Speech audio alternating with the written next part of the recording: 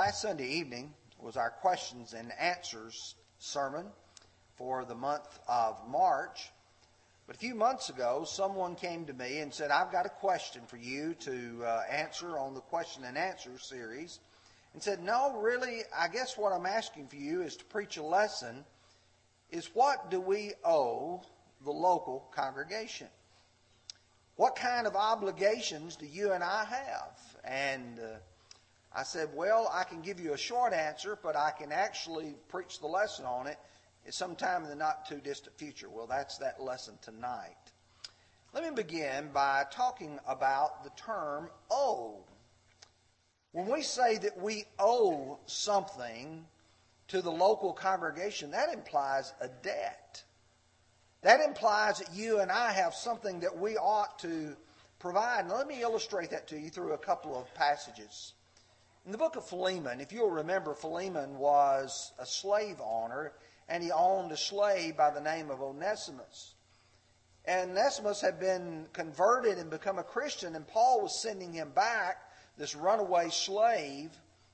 And when he does, he's trying to persuade Philemon to forgive and to be able to accept him back. And he says, Paul, am writing to you with my own hand, I will repay.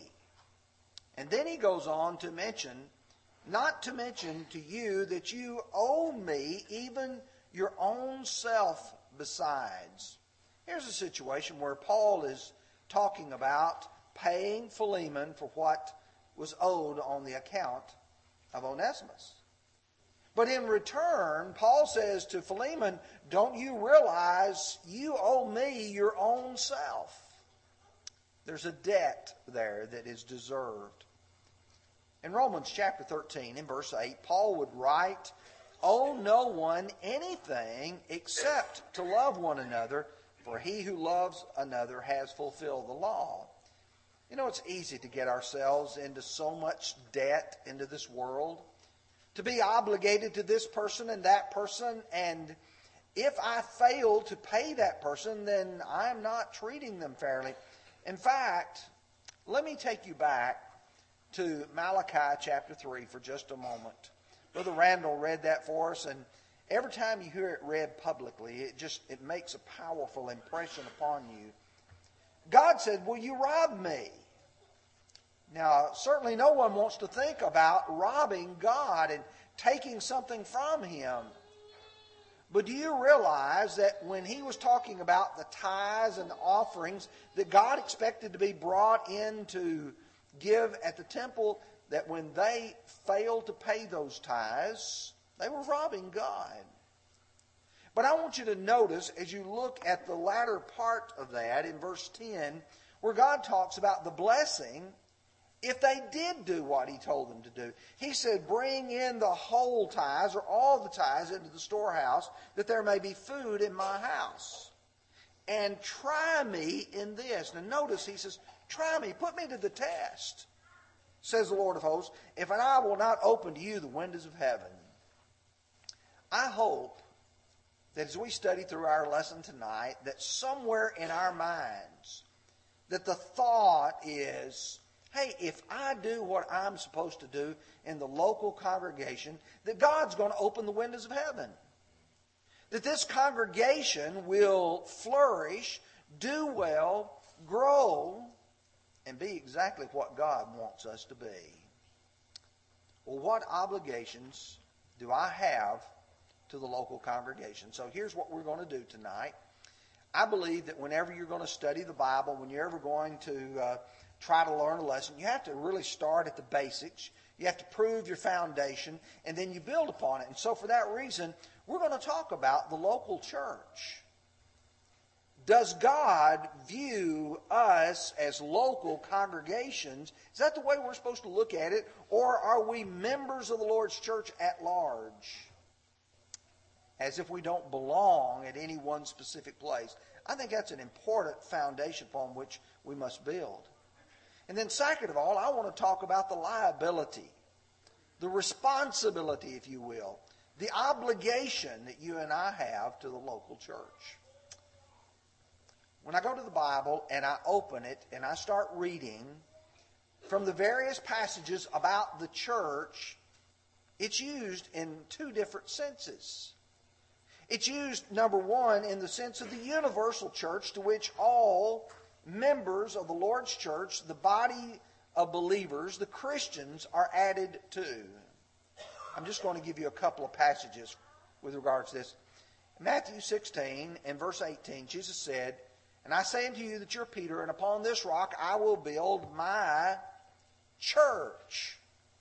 And we've often emphasized he used the singular. He didn't say, "I'll build my churches." He said, "I'll build my church."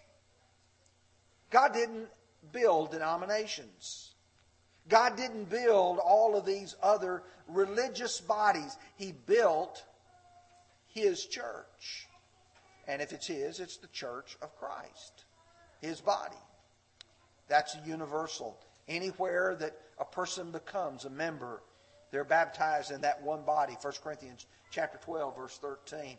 But when I go to Acts 2:47, he says, praising God and having favor with all the people, the Lord added to the church daily those who were being saved. So when you and I become a Christian, God adds us to this great body, the church of Christ. Now, that's a universal sense. However, the Bible does picture, though, local congregations of Christians subject to an eldership and their oversight. For just a few moments, let me explore a few of these. It won't take long for us to see this. And these are just a sampling. There are many more. To the church of God which is in Corinth. Notice, it's a congregation that's in the city of Corinth. Chapter 4, verse 16 of Colossians. Now, when this epistle is read among you, see that it is also read among the church of the Laodiceans, and that you likewise read the epistle from Laodicea. There was a letter sent to the Colossians. There was a letter sent to the Laodiceans. Paul said, you read them, and when you get through, you exchange them. You read theirs, and they read yours. Churches in both locations. 1 Thessalonians 1, verse 1, Paul, Silvanus, and Timothy, to the church of the Thessalonians. So in these cities where you go, Corinth, Thessalonica, Philippi, Colossae, Ephesus, there are congregations there.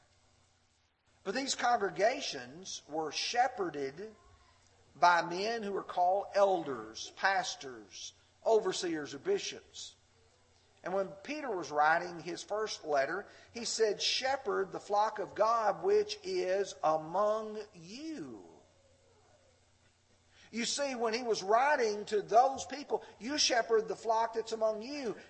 There are no universal bishops in the sense that you have a man that is over a number of churches. You don't ever see that in the Scriptures.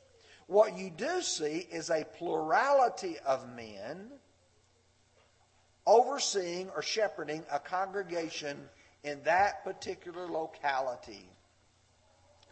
And so for that reason, when you and I are obligated, Hebrews chapter 13 and verse 17, obey them that have the rule over you, submit to them, for they watch in behalf of your souls as those who must give an account, that they may do so with joy and not with grief, for that would be unprofitable for you. Hebrews 13 verse 17. He's talking about our being subject to people in a local congregation. Now, if I am a Christian at large and I float from congregation to congregation, who's overseeing my soul? Who's giving account to God for me? You see in the Bible, you see local congregations with elder oversight. But obviously, congregations met in specific locations, even in people's homes. We're blessed here to have a very nice, comfortable building in which to meet as a congregation, because it'd be extremely difficult. I don't know of any of us that have a house large enough to seat the audience that's here tonight. And so we're blessed. But as I go through the Scriptures, for instance, Romans 16 and verse 5, likewise greet the church that is in their house. Greet my beloved Epaenetus, who are the first fruits of Achaia to Christ. Chapter 16, verse 19 of 1 Corinthians. He talks about Aquila and Priscilla. Greet you heartily in the Lord with the church that is in their house. Colossians 4 verse 15, greet the brethren who are in Laodicea and Nymphas and the church that is in his house. Again, you could multiply these over and over again where there were people, Christians, meeting in a local person's home.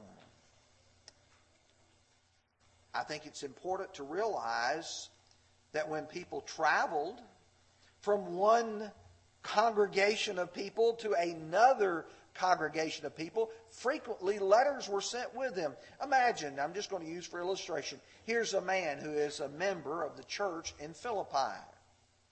Maybe he's been a loyal, faithful servant in that congregation, and he's decided he's going to move to Corinth. What does he do? When he leaves Philippi, the brethren, the overseers there, send a letter to the brethren at Corinth saying, we know Brother John. Brother John's a good man. He's been of great service in the Lord's kingdom.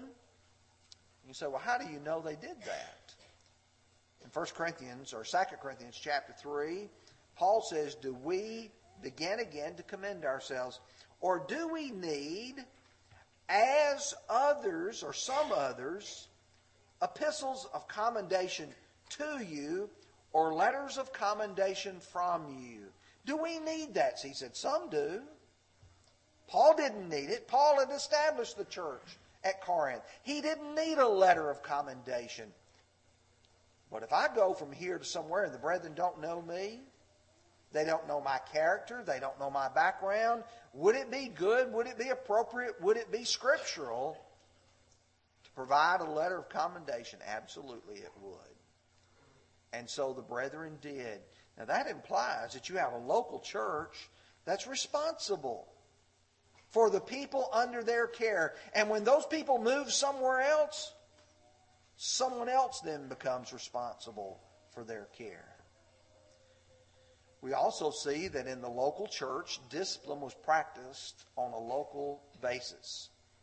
In 1 Corinthians chapter 5, beginning with verse 1, he was amazed at the congregation there because there was one who had his father's wife. And he says, this is not even existing among the Gentiles, this kind of attitude and behavior that's going on among you. He wrote them in verse 9. He says, I wrote unto you in my epistle not to keep company with fornicators. He had already explained to them they were not to fellowship these people. In fact, he said, to deliver such a one to Satan for the destruction of the flesh, that the spirit may be saved in the day of the Lord Jesus. But I want you to notice when we get to verse 13, but those who are outside God judges, therefore put away from yourselves the evil person. Put away from yourselves. Local congregations, local churches have obligations to one another, to be obedient to the overseers, to submit to them, and to be a thriving congregation.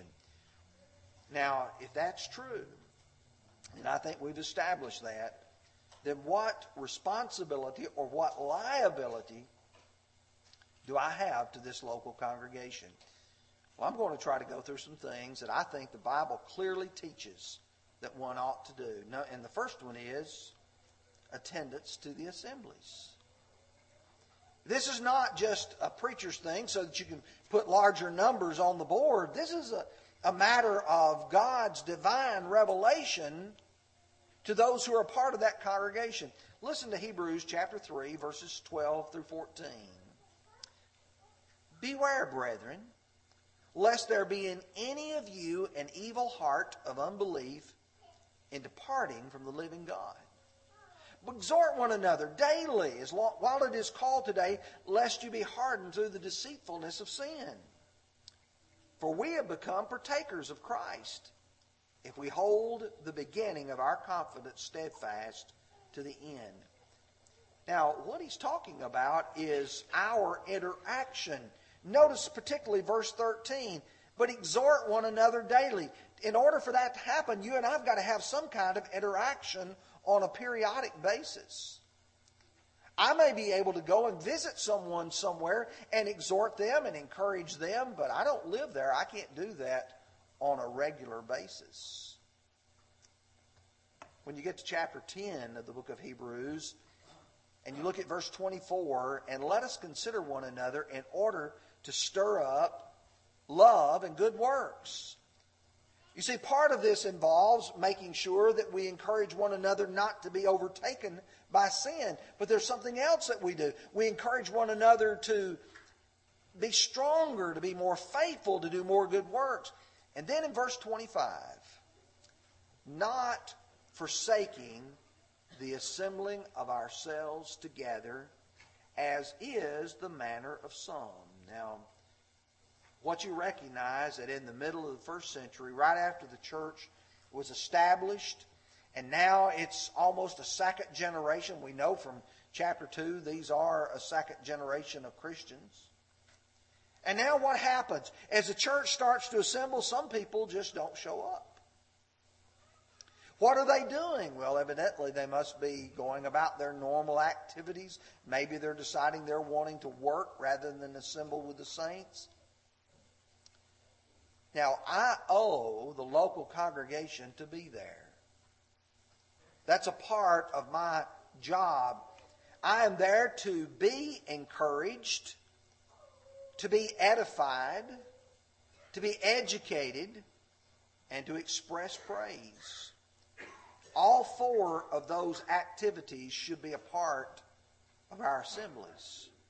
That is, the encouragement. When you and I come together and we hear one another what we've been able to do this week, the difficulties, the struggles, we can be encouraged. We're to be edified, to be built up as you and I grow in our knowledge, and involved with that is being educated. That we learn more of God's Word as we study together. And then the expression of praise.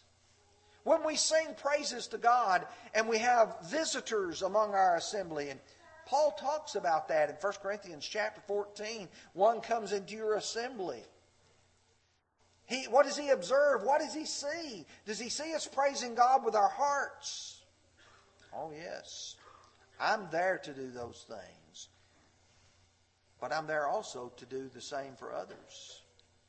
That is, for instance, when I am encouraged, I should be encouraging you. When I am edified, I'm built up, I ought to be edifying you. When I'm educated, I ought to be trying to provide teaching from God's Word for you.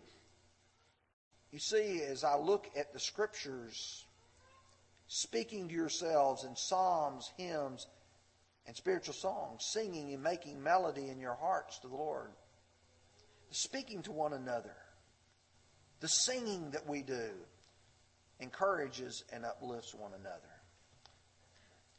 Now, let me take you to the Scriptures and see this in reality.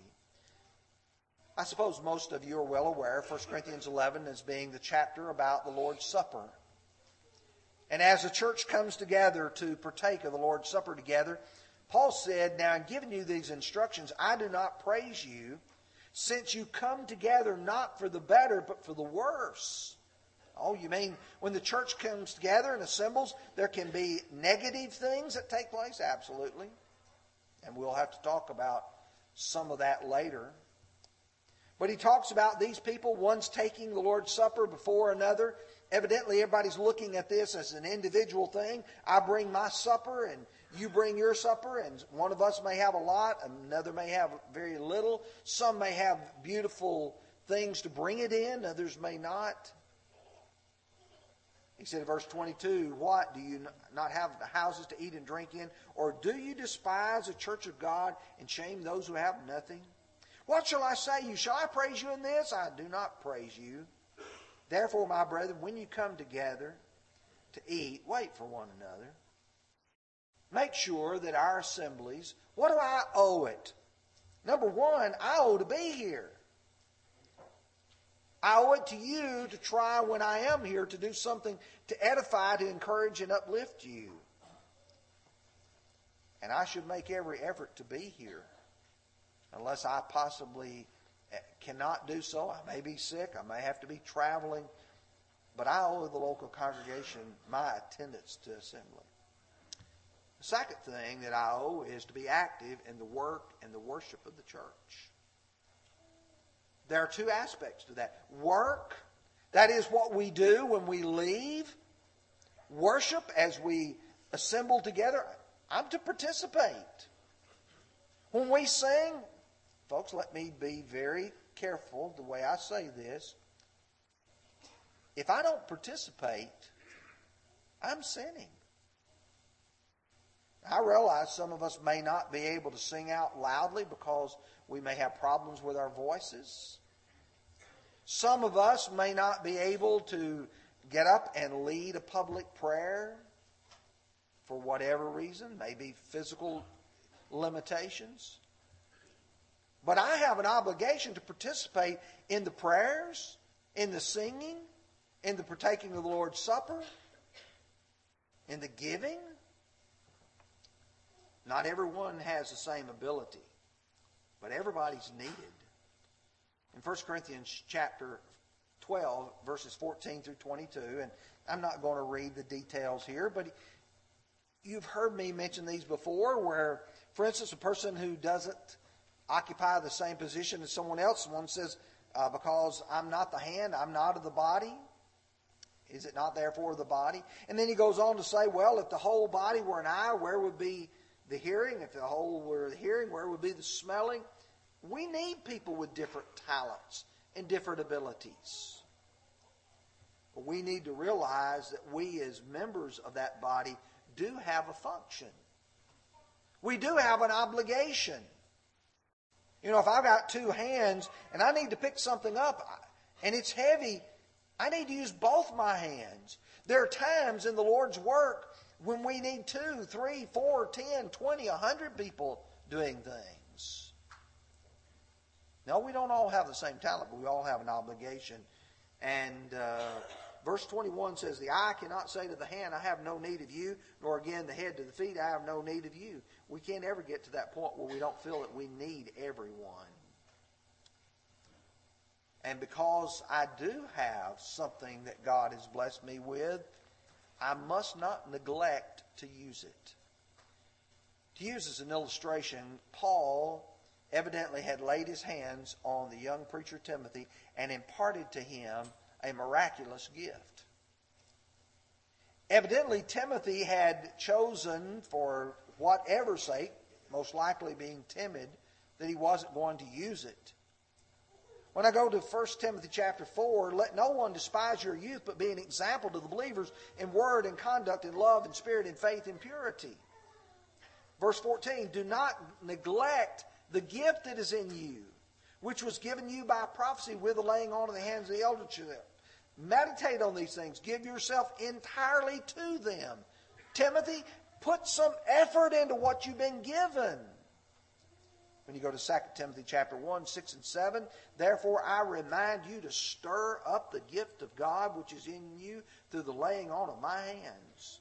For God has not given us a spirit of fear, but power and love and of a sound mind. What's He wanting from us? When it comes time for us to participate, when Brother Shannon comes to you and says, can you help me? You know what you ought to say? What do you need me to do? When Brother Don comes to you and says, can you teach a class? You need to say, what age level? As long as he doesn't ask me to teach the toddlers. There are many ladies much more capable than, that's their talent. It's not mine. I think about what Mark 14, as the Lord was anointed, there was a lot of dispute about what was done. And you go there in verse 3, he's at the house in Simon the leper in Bethany. He sat at the table. A woman came and brought an alabaster flask of costly oil of spikenard. She broke the flask, poured it on his head. Some were indignant, said among themselves, why was this fragrant oil wasted? Could have been sold for more than 300 denarii and given to the poor. And they criticized her sharply. Jesus said, let her alone. Why do you trouble her? She has done a good work for me. And I like the way verse 8 just simply says, she has done what she could. She couldn't do everything, but she did what she could do. When I look at what I can be a part of in the local work, I can't do everything, but I can do something and do what we can. Next is to support the church with our assets. Now, I know that immediately what's going through a lot of people's mind, oh yeah, he's going to talk about giving. I am. But first I'm going to talk about giving our moral support. How do I speak about the local church? How do I act in the local congregation? In 1 Thessalonians 5:14, we exhort you, brethren, warn the unruly, comfort the faint-hearted, uphold the weak, be patient with all. If my asset is to be a person who helps people getting through a difficult time, I ought to be there for them. We ought to be a Barnabas. Acts 4 verse 36. And Joseph, who was also named Barnabas by the apostles, which is translated the son of encouragement. They gave him the name Barnabas. That wasn't his normal name. He wasn't born with Barnabas. He was born with the name Joseph. But they called him Barnabas because he was an encourager. In Romans 1 verse 12, Paul says, that is, that I may be encouraged together with you by the mutual faith both of you and me. Here's something I'm worried about sometimes, though. That we don't give our moral support to the local church as if we speak about it good.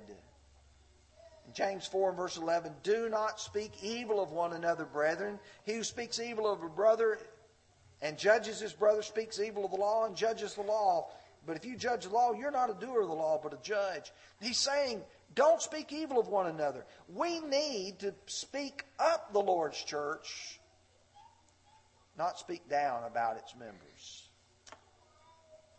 We ought to support the Lord's church. We have an obligation to do so with our assets that we have that are financial as well. When Paul wrote the Corinthians, he told them in chapter 16, verses 1 and 2, now concerning the collection for the saints, as I have given order to the churches of Galatia, so you must do also. On the first day of the week, let most of you. No, that's not what he said. Let the rich of you. No, that's not what he said. Let each of you lay something aside, storing up as he may prosper, that there be no collections made when I come. On the first day of the week, we each are obligated to give something to support the work of the Lord's church. What does that do? That's necessary for the preaching of the gospel. Do you realize that this congregation supports men in several places to preach and teach God's Word? Some of them are in some very difficult places at this time. And Paul would write to the Philippians in chapter 1, verse 3, I thank my God upon every remembrance of you, always in every prayer of mine, making request for you with joy, for your fellowship in the gospel from the first day until now. And then he says in verse 7, just as is right for me to think this of you, because I have you in my heart, inasmuch as both in my chains and the defense and the confirmation of the gospel, you are partakers with me of this grace. You've been people who've really given to this. And it's necessary for the church to care for the needy. 2 Corinthians 9:12, he said, this supplies the needs of the saints and abounds to many thanksgivings to God. He talks about in chapter 5, verse 16 of 1 Timothy, about how that the church should be able to provide for those who are really widows. So for that reason, let me encourage you, if you're going to travel, you're going to be out of town, don't forget the local congregation. Don't forget the obligations that you have. Does the work here go on if you're traveling? Absolutely it does. And you ought to be willing and ready to provide when you return, or maybe even before you leave. Let me talk a minute about unity. I owe the local congregation to try to work together to bring about the wholeness of the whole body.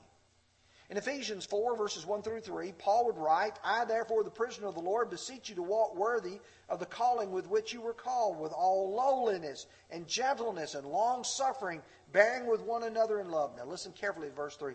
Endeavoring to keep the unity of the Spirit in the bond of peace. Endeavoring. That's my job. I've got to work toward making this congregation work together, to try to seek for and find peace within this congregation. And what that will require, and we talk about it all the time, but folks, this is something we need to really seriously think about. There cannot be any cliques in the Lord's church. Oh, what's a clique? Oh, that's my little group over here. We get together, we talk, but we don't. We're sort of a separate group within a group. Oh, no, you can't have that. In 1 Corinthians chapter 1, verse 10, I plead with you, brethren, by the name of our Lord Jesus Christ, that you all speak the same thing, and that there be, now listen carefully, no divisions among you, but that you be perfectly joined together in the same mind and the same judgment. Did they have cliques at Corinth? Absolutely they did. For it's been declared to me by you, my brethren, by those of Chloe's household, that there are contentions among you. Now one says, I am of Paul, I have Apollos, I have Cephas, I have Christ. Is Christ divided? Was Paul crucified for you? Or were you baptized in the name of Paul? When you get to chapter 3, he said, I could not speak unto you as spiritual, but as unto carnal people, as unto babes in Christ. And you say, well, what are you talking about? Verse 3, for you are still carnal, and there's envy and strife and divisions among you. Are you not carnal and behaving like mere men? When a congregation is subdivided and brought about into little cliques, little groups, that destroys the unity of the church. What do I owe the congregation? To speak to every one of you. To love every one of you. Because we're all members of one another. That means then if we have problems, we've got to learn to resolve conflicts. In Philippians chapter 4, verses 2 and 3, I implore Euodia and I implore Syntyche to be of the same mind in the Lord. I urge you, true companion, help these women who labor with me in the gospel, with Clement also and the rest of my fellow workers whose names are written in the book of life. Work together. Try to be strong and unified together. Matthew 5, 23 and 24, you come to bring your gift, you realize your brother has aught against you, go to your brother, first be reconciled, then come and offer your gift. And then I owe an honorable life. I'm not to embarrass the local church. I can't go out on Saturday night and party and live like the worldly people and then come to church and not be an embarrassment. In fact, I'm supposed to let my light shine. Matthew 5, verses 13 through 16, we're the salt of the earth, we're the light of the world. He said, verse 16, let your light so shine among men that they may see your good works and glorify your Father in heaven. Philippians 2:15, that you become blameless and harmless children of God without fault in the midst of a crooked and perverse generation, among whom you shine as lights in the world. I owe this church to be a godly person. Let me ask you a question. What would you think if the preacher started going out and doing things that brought shame on the church? You'd be looking at the elders and saying, this man's not what he ought to be. He's either going to have to shape up or ship out. What do you do if a member of the congregation is not doing, he's not giving the church what he owes the congregation? As I bring all this together, I'm afraid sometimes our speech betrays us. Just like Peter, as he was being questioned about being a disciple of the Lord, and no, your speech betrays you. Well, when you speak about the local congregation here, do you use the inclusive words of we and us and our? Or do you use the exclusive words to say, you guys or them, or you speak about the church as separate from you? We are the church. We are the local congregation. And if you're a member of this congregation, of this body, it should be we and us and our, rather than they and them. Are you robbing God by your support and encouragement of the local church? You know, the people looking at God in the book of Malachi were like, well, what have we done? What have we done? Sometimes we don't realize what we owe God. Why not tonight commit to being more involved, to be more faithful in your attendance? Not just being here, but being active. Speaking to those that you might not normally speak to. Why not make sure that we work together and grow and become a part of one another?